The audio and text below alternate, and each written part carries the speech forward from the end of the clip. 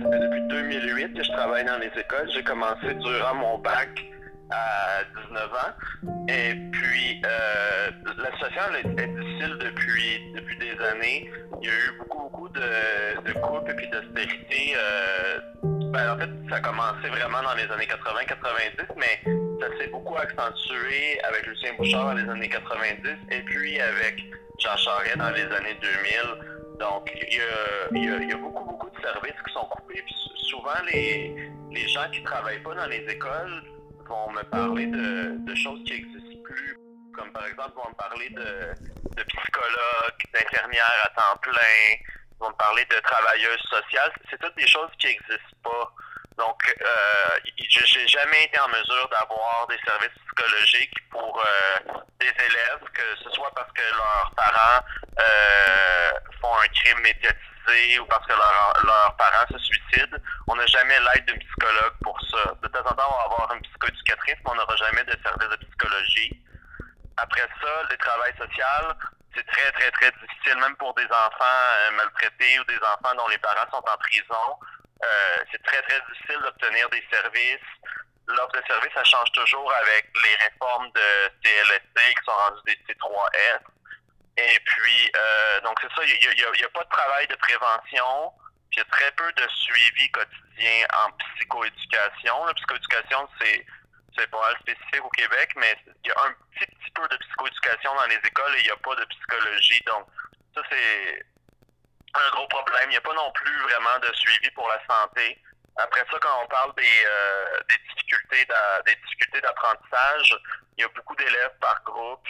Il n'y a pas beaucoup de services d'orthopédagogie pour aider les élèves. Puis après ça, il y a tout le problème des bâtisses et de nettoyage. Il y a au-dessus de 3/4 des bâtiments de la Commission scolaire de Montréal qui sont en état avancé de décrépitude. C'est pas mal semblable dans les autres commissions scolaires autour aussi. Puis les concierges, on a toujours coupé. Donc les écoles, maintenant, ils ont rarement plus qu'un ou deux concierges. Donc, on peut pas vraiment penser, par exemple, qu'il va y avoir la vadrouille ou la mop qui va être passée. C'est vraiment le strict minimum. Vider les poubelles, passer un coup de balai. Donc, la situation avant la crise était vraiment désastreuse. Puis, on voit avec la crise le résultat. La voix que vous attendez est celle d'Alex Pelchat, un activiste pour les droits des travailleurs de l'éducation, un musicien montréalais et un ami de longue date. Nous avons rencontré Alex pour parler avec lui de l'initiative du gouvernement provincial de la réouverture des écoles primaires et des garderies au mois de mai. Avec plus de 10 ans de l'expérience dans le domaine de l'éducation, Alex a partagé avec nous son analyse de l'impact que cette décision aura sur le système de l'éducation à Montréal ainsi que sur la société en général. Voici cette entrevue. Ce qui est proposé présentement, c'est de faire un retour à l'école sur une base volontaire, sans examen, pour un maximum de 15 élèves par groupe. Et puis, il n'y a aucun équipement de sécurité, un équipement sanitaire de prévu pour les enseignants. Donc, ni masque, ni gants, ni plexiglas. Il n'y a pas de mesure précise annoncée pour le nettoyage. Donc, on dit que tout devrait être nettoyé. C'est pas clair qui va nettoyer et avec quel matériel. Puis aussi, parmi les autres choses qui ont été annoncées lundi, il a été annoncé aussi que si jamais il y a une classe qui tombe malade, que le but c'est de ne pas fermer l'école, mais d'essayer juste de fermer les classes atteintes. Donc, c'est moins sécuritaire que pour les entreprises. Quand les entreprises ont des cas, l'entreprise ferme. Mais pour l'école, ils ont déjà annoncé, ils ont répondu clairement à la question en disant qu'ils ne fermeraient pas les écoles où il y a des cas. Puis, par rapport à tout ça, ce qui est inquiétant, c'est qu'ils ont annoncé que les élèves seraient 15 par classe, alors que 15 par classe, on ne peut pas faire de distanciation sociale. C'est pas possible. Moi, l'année passée, j'avais 16 élèves. On ne pouvait pas les séparer de 2 mètres chacun. C'est pas quelque chose qui est possible. Parce que c'est des gens qui n'ont jamais vraiment travaillé avec les enfants puis ils ne savent pas comment ça se passe. Mais c'est quoi la réalité, en fait, d'avoir 15 élèves en classe? Toutes les réalités sont différentes au primaire, c'est sûr. Comme moi, si je parle de ma réalité avec des enfants de 12 ans, Ça veut dire que j'enlève toutes les choses qui font partie d'une école normale, comme le sport, le travail d'équipe, les projets en équipe, l'utilisation de matériel. Donc là, il a annoncé qu'il annulait les classes de gym, puis qu'ils vont annuler probablement les classes de musique et d'art plastique et d'art dramatique aussi. Donc là, ce qu'on s'attend, c'est un peu de faire comme une classe des années 1920 avec des enfants en silence, assis chacun à leur bureau sans se rapprocher de leurs amis, sans faire de travaux d'équipe. C'est pas logique. Et puis je pense que les parents, présentement, sont pas conscients que ce sera pas une école normale. Là. On va vraiment être dans un même local sans pouvoir interagir de façon directe pendant 6 heures, 7 heures par jour. Il y a quelque chose d'illogique là. C'est pas une école normale vraiment. Pour les plus petits, ben, c'est complètement impossible. Quand je parle à mes collègues qui sont en maternelle, c'est une impossibilité de dire à des enfants de 5 ans ou de 6 ans, vous allez faire du travail individuel toute la journée sans vous approcher de vos amis. C'est pas quelque chose qui est réaliste. Selon je sais pas si tu as eu le feedback des parents du tout, est-ce qu'il y en a qui veulent envoyer leurs enfants à l'école en ce moment? C'est très moitié-moitié. Il y a des enfants des parents qui voient seulement le désir puis le besoin de socialiser de leur enfant. Donc, c'est très difficile à expliquer puis à essayer d'avoir cette discussion parce qu'ils disent mon enfant s'ennuie de ses amis. Mais je pense qu'il n'y a pas la compréhension que sans jeu, sans travail d'équipe, sans vraie récréation, sans éducation physique, ce sera pas vraiment mieux qu'un vidéo chat là, d'être à l'école. Puis après ça, il y a des parents qui m'écrivent pour dire est-ce que la grand-mère de mon enfant est en sécurité pour les familles qui habitent avec leurs grands-parents? Puis ma réponse, c'est obligé d'être non. Je peux pas mentir. Si ils vont passer la journée dans une école sans aucune protection, ils vont mettre leur grand-mère en danger en retournant à la maison. Il y a aussi une partie que le gouvernement fait comme si tous les employeurs allaient être flexibles. Donc, quand l'école était fermée, je pense que les employeurs n'avaient pas le choix de dire je comprends que mon employé doit rester à la maison.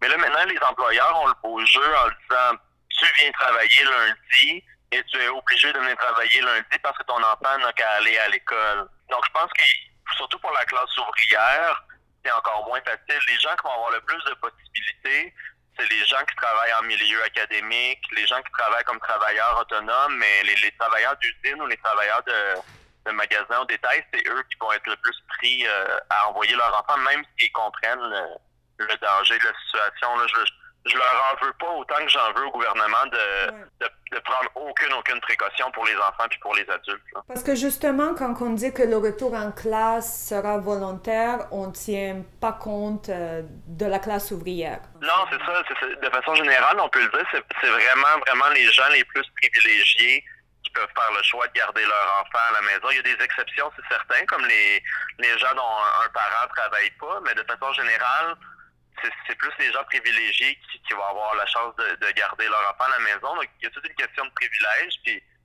ces questions-là de privilège étaient déjà commencées dans le télétravail qu'on a fait en mars et en avril parce que j'ai des élèves défavorisés qui avaient un ordinateur pour 6 enfants. Puis, moi, j'ai harcelé la commission scolaire durant des semaines pour avoir un ordinateur pour eux. Puis, on m'a dit que, non, c'est pas possible, alors que c'est quelque chose qui est fait en Ontario puis aux États-Unis. En termes d'efficacité de retourner en classe en mi-mai et de finir quoi, 1 mois et demi, j'imagine? 1 mois environ, oui. 1 mois environ. En termes d'éducation, est-ce que ça sert à quelque chose? Non, ça sert à rien. Et puis ça met les enseignants encore là dans une position éthique qui est vraiment difficile parce que il n'y aura pas d'évaluation. Et puis, jusqu'à lundi, on disait qu'il n'y aurait pas de nouveau contenu, sauf que là, le ministre de l'Éducation, qui est un ancien prof, a dit « Ah oui, finalement, il va y avoir des nouveaux contenus et les parents devront enseigner les nouveaux contenus à la maison. » Donc, des parents qui parlent pas nécessairement français ou qui n'ont pas nécessairement aucun background en éducation, comme la majorité des parents, vont devoir enseigner des nouvelles choses de maths et de français. Et puis, moi, à l'école, je devrais enseigner ça, mais en sachant que seuls les élèves qui vont à l'école vont apprendre. Alors que, tu sais, un élève qui est asthmatique, un élève qui habite avec ses grands-parents, va être pénalisé s'il reste à la maison. Donc, autant qu'il y a un privilège de classe de garder ses enfants à la maison, mais il va y avoir un privilège pour les élèves suffisamment santé, d'apprendre à l'école avec le prof, mais pas les élèves à la maison. Puis moi, ça me met très mal à l'aise l'idée de pénaliser des élèves qui sont malades ou fragiles puis qui peuvent pas être à l'école. Donc, il y a plein de choses éthiques qui fonctionnent pas puis qui sont juste pelletées dans la cour des profs. Donc, de leur côté, les profs et les syndicats de profs en disent quoi par rapport à tout ça en ce moment? À part le fardeau que ça met sur les profs en termes de travail qu'ils vont devoir faire, il n'y a aucune protection en termes de santé des profs et de leur famille non plus. Les syndicats ne devraient pas vous protéger en ce moment? Les syndicats locaux et les syndicats provinciaux, présentement, dénoncent, mais n'ont pas l'air de vouloir organiser de walk-out ou de débrayage ou de grève illégale. Et puis moi, je fais partie d'un collectif de travailleurs, travailleuses de l'éducation progressiste. Et puis justement, on pose la question, est-ce qu'il n'y a pas lieu d'organiser quelque chose? Puis les syndicats semblent avoir peur de déplaire à la population ou aux médias en refusant, alors que les enseignants ne refusent pas d'enseigner, ils refusent d'enseigner avec 15 élèves sans aucune protection. C'est vraiment ça l'enjeu, c'est la santé et sécurité. Donc, il y a toute cette question-là, puis j'ai parlé aujourd'hui aux responsables des services de garde et puis des surveillants de dîner, et puis eux aussi, on leur promet rien pour l'instant, puis même qu'on leur promet pas un nombre limité d'élèves. Donc moi, on me dit que ce serait 15, ce qui est vraiment trop pour une classe. Eux, on n'ose même pas leur dire un nombre. Donc possiblement que la surveillante du dîner va avoir à surveiller davantage d'élèves. Donc c'est vraiment, et puis pour moi c'est important de le dire, c'est pas juste les profs qui sont dans une situation qui est pas logique, c'est tous les gens qui travaillent à l'école, incluant secrétaires, incluant les chauffeurs d'autobus dans certains cas. C'est comme si on parle juste du fait que les enfants peuvent pas être trop malades, sans penser qu'il peut y avoir des adultes qui meurent ou qui soient gravement malades. Il faut aussi étendre ça à la communauté de Montréal, parce qu'il y aura plus de circulation dans les rues, il y a plus de tout, il y a plus d'activités, donc plus de chances de répandre le virus, c'est juste une plus grosse concentration de virus un peu partout. C'est spécial parce que la conférence de presse parle plus vraiment d'arguments scientifiques, elle parle de protection des femmes et des enfants maltraités.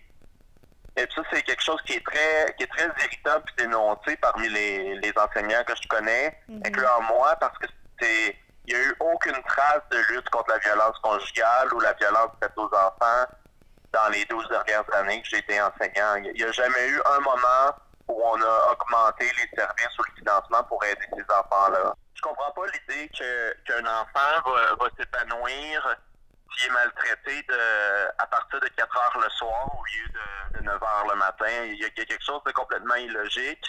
Je rajouterais même à ça que les commissions scolaires ont fait aucune distribution de nourriture dans les 2 derniers mois. On a essayé de s'informer. Il n'y a eu aucune distribution de nourriture. Donc pour les enfants qui sont défavorisés, qui ne pouvaient pas manger.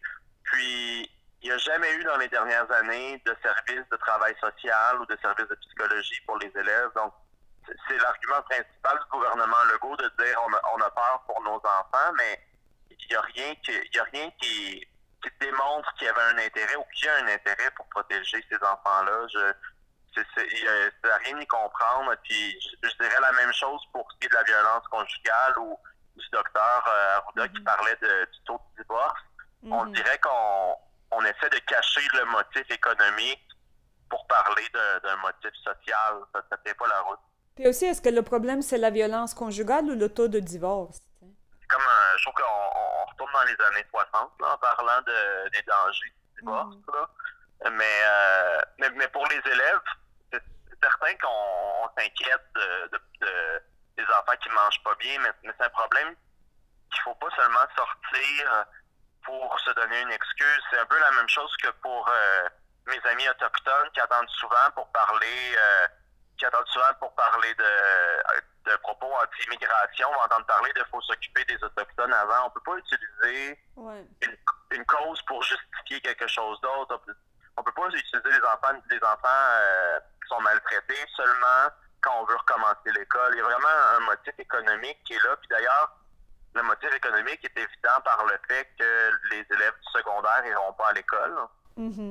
Tantôt, tu as parlé que la réponse de certains profs, c'est qu'il faut être héroïque en ce moment. Est-ce que c'est parce qu'ils croient à ce genre de discours qu'ils trouvent que ce serait une chose héroïque de le faire ou vient d'où cette attitude selon toi? Je pense qu'il y a deux choses. La première, moins importante, c'est que les enseignants, et ça fait encore partie, même en 2020, du discours, c'est de dire qu'on a la vocation ou on l'a pas. Donc, on se fait mettre devant le dilemme de est-ce que tu aimes les enfants ou tu es égocentrique. Tout ça, ça fait partie beaucoup en enseignement, ça existe depuis toujours.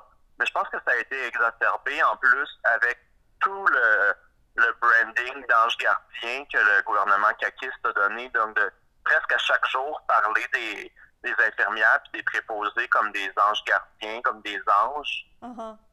Et puis ça, c'est quelque chose qui est très négatif et que les syndicats et les citoyens devraient rejeter parce que pendant ce temps-là, on a littéralement stylé sur tous les éléments des conventions des infirmières et des préposés.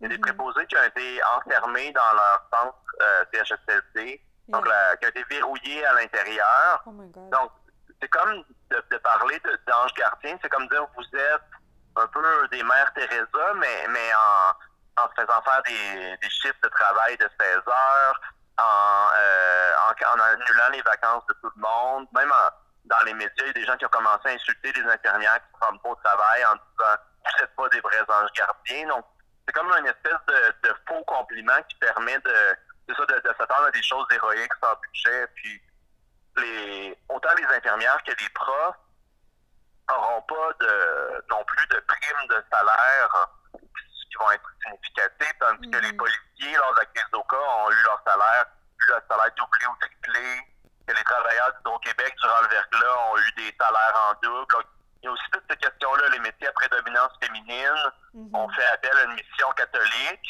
puis les métiers masculins, on double le salaire ou on triple le salaire sans problème. Là. C'est comme quand on a refusé de payer plus les infirmières et les préposés aux bénéficiaires, mais on a promis comme $200 de l'heure aux médecins qui ont décidé de sortir de la retraite puis donner un coup de main. Puis les médecins, pour avoir vérifié, les médecins font la même tâche que la personne qui gagnait. Là, depuis le début de la crise, ça a augmenté. Mais ils font la même tâche que des gens qui gagnent 16 ou 18 $ de l'heure. Donc, il y a quelqu'un qui est à 200 $ de l'heure pour plier des draps, à côté de quelqu'un qui est à 16 ou 18 $. Donc, c'est comme... je pense que la crise, ça montre non seulement qu'il y a des inégalités qui ont aucun sens, qui sont liées au genre et puis à la classe, mais en plus de ça, que le système s'écroule en santé et en éducation parce qu'on était sous-financé. Il parlait des gens comme des zéros quand essentiellement on les traite comme expendable, pour vrai. C'est quasiment une des choses les plus épeurantes, je trouve, dans le contexte actuel. Je pense que, comme là, il y a une préposée bénéficiaire de 31 ans qui est décédée lundi. Ouais. J'ai l'impression que les gens ils ont besoin de se rappeler que non, c'est pas des personnes de 95 ans sur leur vie de mort qui décèdent. Et puis, que même si c'est quelqu'un de 95 ans, c'est un membre de la famille de quelqu'un. Il y a cet humanisme-là qui est en train de se perdre complètement, où on pense à des chiffres. Sans vouloir être dramatique, je veux juste pas enterrer une collègue de travail parce qu'il fallait retourner à l'école le plus vite possible. Là. Toutes les écoles au Canada et aux États-Unis sont fermées sans exception. Pourquoi le Québec serait le premier à faire ça? Non, ça n'a aucun sens parce qu'en plus, c'est pas ici qu'on avait les manifs. On n'en avait pas. Il n'y avait pas de citoyens ici qui manifestaient pour un retour au travail, mais pourtant, c'est ici que ça se passe. C'est bizarre parce que je me sens naïf d'avoir eu espoir qu'au Québec, on prendrait le temps nécessaire, même si c'était plusieurs mois. Puis après 4 semaines, 5 semaines, déjà, on parlait de sacrifier les gens qui sont les plus vulnérables pour l'économie. Je trouve que ça reflète vraiment quelque chose de négatif sur notre société, que après 4 ou 5 semaines de ralentissement, on choisisse de sacrifier les plus vieux et puis les plus malades de notre société. Et comme là, tout le monde, finalement. Mm-hmm. Alex, c'est quoi la prochaine chose pour toi? Pas juste en termes de retourner au travail. Est-ce que c'est un truc qui est à suivre? J'essaie de voir c'est quoi présentement les possibilités qui s'offrent à nous. Il n'y a pas eu de grève illégale en enseignement au Québec depuis 20 ans. Et puis, je pense que les syndicats ont peur de le faire. J'ai confiance encore, j'essaie d'avoir confiance, mais je pense que ça va peut-être prendre un mouvement vraiment grassroots de la base pour dire, avec 15 élèves par groupe, sans aucune protection, on va rester dehors de l'école. Puis je pense que les parents vont pouvoir comprendre. C'est sûr que les médias seront pas contents, les médias plus à droite, mais je pense que les enjeux de vie ou de mort, de santé et sécurité comme ça, je pense qu'on a le potentiel de demander un boycott, un walk-out, un débrayage, quelque chose. Donc, ça, c'est la chose à suivre, particulièrement à Montréal, qui est le 19 mai au lieu du 11 mai, comme dans les petites villes. Je souhaite aussi aux petites villes de faire quelque chose, mais ça c'est vraiment la prochaine étape. Puis aussi aux parents de réaliser que non, être assis à un bureau 7 heures par jour, 8 heures par jour, dans une classe qui n'est pas suffisamment lavée, avec trop d'élèves, c'est pas un retour à l'école. C'est pas quelque chose de joyeux pour lequel on peut avoir hâte, là. Puis, qu'est-ce que les citoyennes peuvent faire pour supporter ça? Mais je pense que le plus important, c'est une fois qu'on est conscientisé sur le fait que non, l'école, ce sera pas premièrement une expérience scolaire, mais qu'en plus de ça, c'est une expérience qui est dangereuse, c'est de discuter calmement puis de sensibiliser les gens autour de nous qui parlent de l'économie, puis de parler aussi, comme moi, je rencontre beaucoup de gens qui disent que le Canada ne pourra pas survivre à une crise économique, c'est de relativiser les choses. Je pense que le soutien est moral. Moi, je peux dire, je me compte chanceux. J'ai aucun parent qui n'a pas été complètement en collaboration puis en soutien à ce qu'on fait comme prof. Je pense que c'est juste ça la base. Ça va être d'accepter que non, l'école, l'année est terminée, comme partout en Amérique du Nord, puis que quand on va recommencer cet automne ou même cet hiver, il faut que on va être prêt, que les choses vont être logiques, parce que vraiment, on fait de l'improvisation, il n'y a rien de logique. On met la vie de tout le monde en danger. Oui, absolument. Ben écoute, merci de prendre le temps pour nous en parler. Est-ce qu'il y a d'autres choses que tu aimerais ajouter ou dire par rapport à ça que peut-être j'ai pas pensé d'adresser avec toi encore? J'espère juste qu'on peut commencer à avoir une réflexion, justement. Je pense que plus que jamais, ça l'a démontré que les métiers à prédominance féminine en santé et en éducation sont traités comme des moins que rien. Je pense que il va vraiment falloir avoir une réflexion de fond. On avait déjà des pénuries d'infirmières, des pénuries de profs avant cette crise-là. Je pense qu'on est en train de frapper un mur sur ce qu'on demande aux gens de faire avec des salaires qui sont pas décents pour 2020, puis avec pas nécessairement assez de gens, pas assez de matériel. C'est une crise c'est une crise qui nous démontre que c'est les domaines de la santé et de l'éducation, on les a maltraités trop longtemps, puis on a maltraité des gens qui travaillent à l'intérieur, et puis il y a quelque chose relié au genre là-dedans, puis relié aux classes.